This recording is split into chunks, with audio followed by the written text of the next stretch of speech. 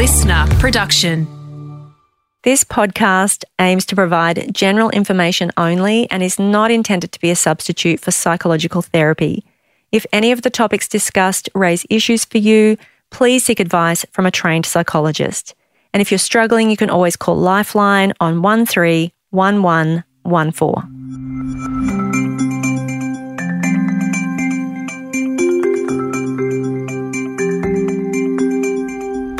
Hi, and welcome to The Confidence Coach, the podcast for people who struggle with self-confidence, question their self-worth, or have a persistent nagging voice in their head that tells them they're not good enough. I'm your host, Cass Dunn. I'm a clinical and coaching psychologist, and in each episode, we'll start with a real person sharing their confidence struggle with me in their own words via a voice memo. I'll share with you ideas and tools that you can apply to help boost your self-esteem and live a more confident life. Today, we're going to hear from Ali. Hi Cass, my name's Ali. I have confidence issues around my work. I find that I second guess myself a lot and I create more work for myself because I'm double checking that I have finished a task. I will sometimes wake up in the night worried that I've forgotten to do something. Sometimes I'll send myself an email to my work email to remind myself to follow something up.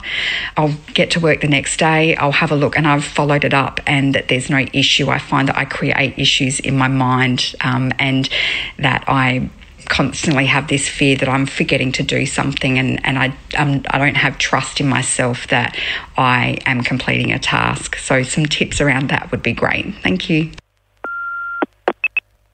Wow. Ali has done a really great job of describing exactly what she is experiencing, which is a lack of trust in herself and creating issues in her own mind.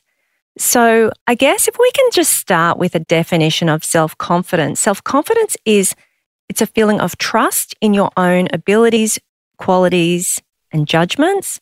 It's a belief in your ability to succeed at something, but it's also trust that even if you don't, that doesn't diminish your sense of self-worth in any way. And what Ali is describing is this lack of trust in her ability to do her job to a satisfactory level. And she describes perfectly that this is a kind of a mental game. So what she's experiencing is actually something that's really common. And even if you don't experience this in the workplace, like Ali is describing, you might be able to relate to other scenarios. So she has an automatic thought. An idea pops into her head. And in this case, the thought is, I haven't done enough. That thought creates quite an uncomfortable emotional response. It's a fear, and she describes it as fear. And the fear is that I haven't done enough, which is really the fear of repercussions or judgment or criticism of not being good enough in some way. And because of that fear, when any of us experiences that kind of sensation, it triggers an urge to do something to make that uncomfortable feeling go away. So the cycle is that a thought pops in my head, I get an emotional response, I feel fear, I feel anxious, I feel self-doubt, and that produces an urge to do something to seek reassurance, to know that I did do enough. When Ali checks, when she goes back and she checks whether she did the work, or if somebody has health anxiety and they Google their symptoms, or somebody's not sure that they've made the right decision and they ask a friend, all of this opinion seeking and reassurance seeking and checking that we do, what that does is it gives you a very immediate sense of relief. And that immediate drop in anxiety, knowing that you have done the thing, gives you a huge surge of dopamine in your brain. And dopamine in your brain is highly, highly reinforcing. People refer to dopamine as a feel-good hormone. What it actually is, it's a motivational kind of hormone. It tells you what to do next time to get that same feeling of reward. So what happens then is the next time you have that automatic thought that maybe you didn't do the thing, or maybe you didn't check the iron, or then your brain remembers that feeling of relief that you got because you checked. And over time, this becomes more extreme. People begin checking things over and over.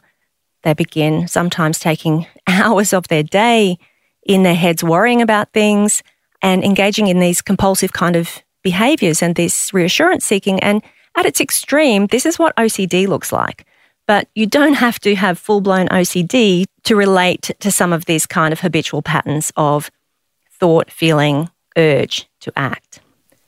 So when we have that urge to check that we did something or to reassure ourselves that we've done a good enough job, that seems like a really logical thing to do. The problem is every time you do that, every time you entertain that thought, you give that thought weight and you act on those feelings, that pattern of behavior typically happens more and more and more frequently. It can become, like Ali describes, waking up in the night with worry and with that lack of self-trust. Every time you check, as opposed to trusting yourself, trusting in yourself that you did a good enough job, you reinforce that lack of self-trust. You never actually give yourself the opportunity to prove to yourself otherwise, to let that thought go, to not check, and to find out that in fact there was nothing to worry about in the first place. Over time, if you let these fears kind of rule your behaviors, your emotions and your behaviors, then they can actually become really consuming. And on a longer term level, they can really erode your sense of self-worth and your sense of self-trust. So when it comes to changing this pattern, at the top level, we can look at the thoughts. When you have an automatic thought, we all have automatic thoughts all day long, we can look at how you challenge those thoughts, how you can look for evidence that that thought isn't true. These are techniques you can do to manage the mental part of it. But really more important in this situation is how you manage that urge. Because in that moment, what you're really dealing with is this compulsive need to seek reassurance or this compulsive need to check. And if you go to battle with yourself in your mind, and this applies to any urge, you will know the power of an urge. And if you go into battle in your mind, typically you will lose. Your brain will always default to doing the thing that it wants to do, that it thinks is going to keep you safe. And it thinks that doing that behavior, doing that checking is the thing that's going to keep you safe. So it's much more important to learn how to manage your urge at a physiological level. And we have a technique in mindfulness called urge surfing.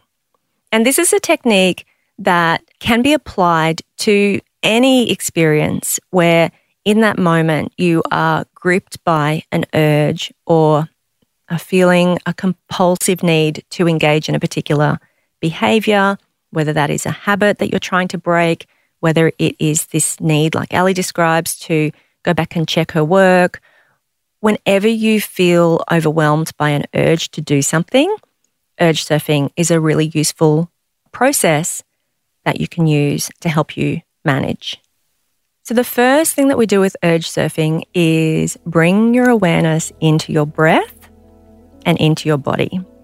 So start by taking some slow, deep breaths and connecting with your body.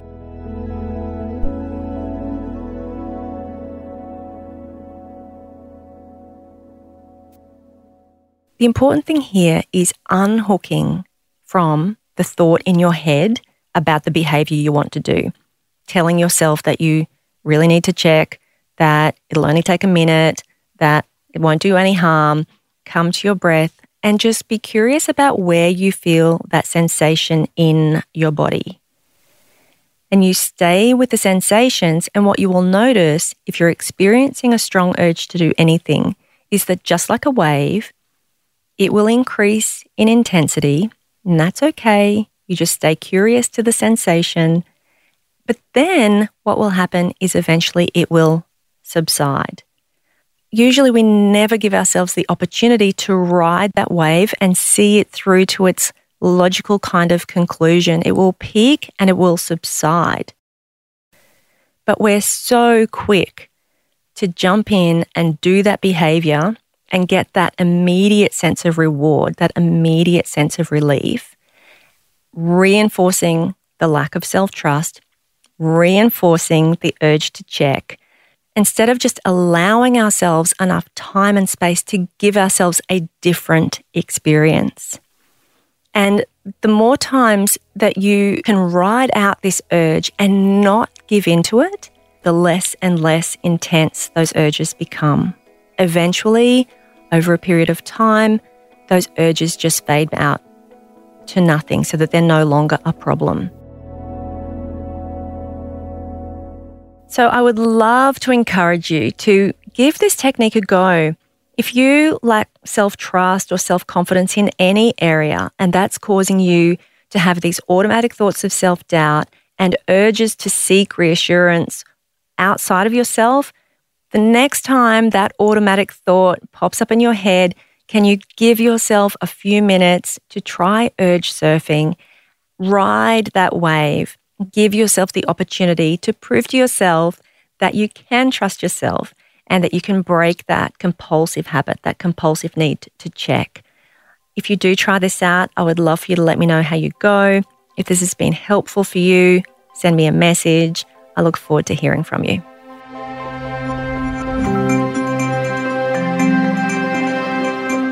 Thank you so much for listening to the Confidence Coach podcast. If you have a confidence challenge that you'd like my help with, send me a voice memo. You can do that on my Instagram account at cassdunn_XO, or you can just use the voice recorder on your phone and email it to theconfidencecoach@cassdunn.com. And I look forward to helping you with another confidence challenge on our next episode. Listener.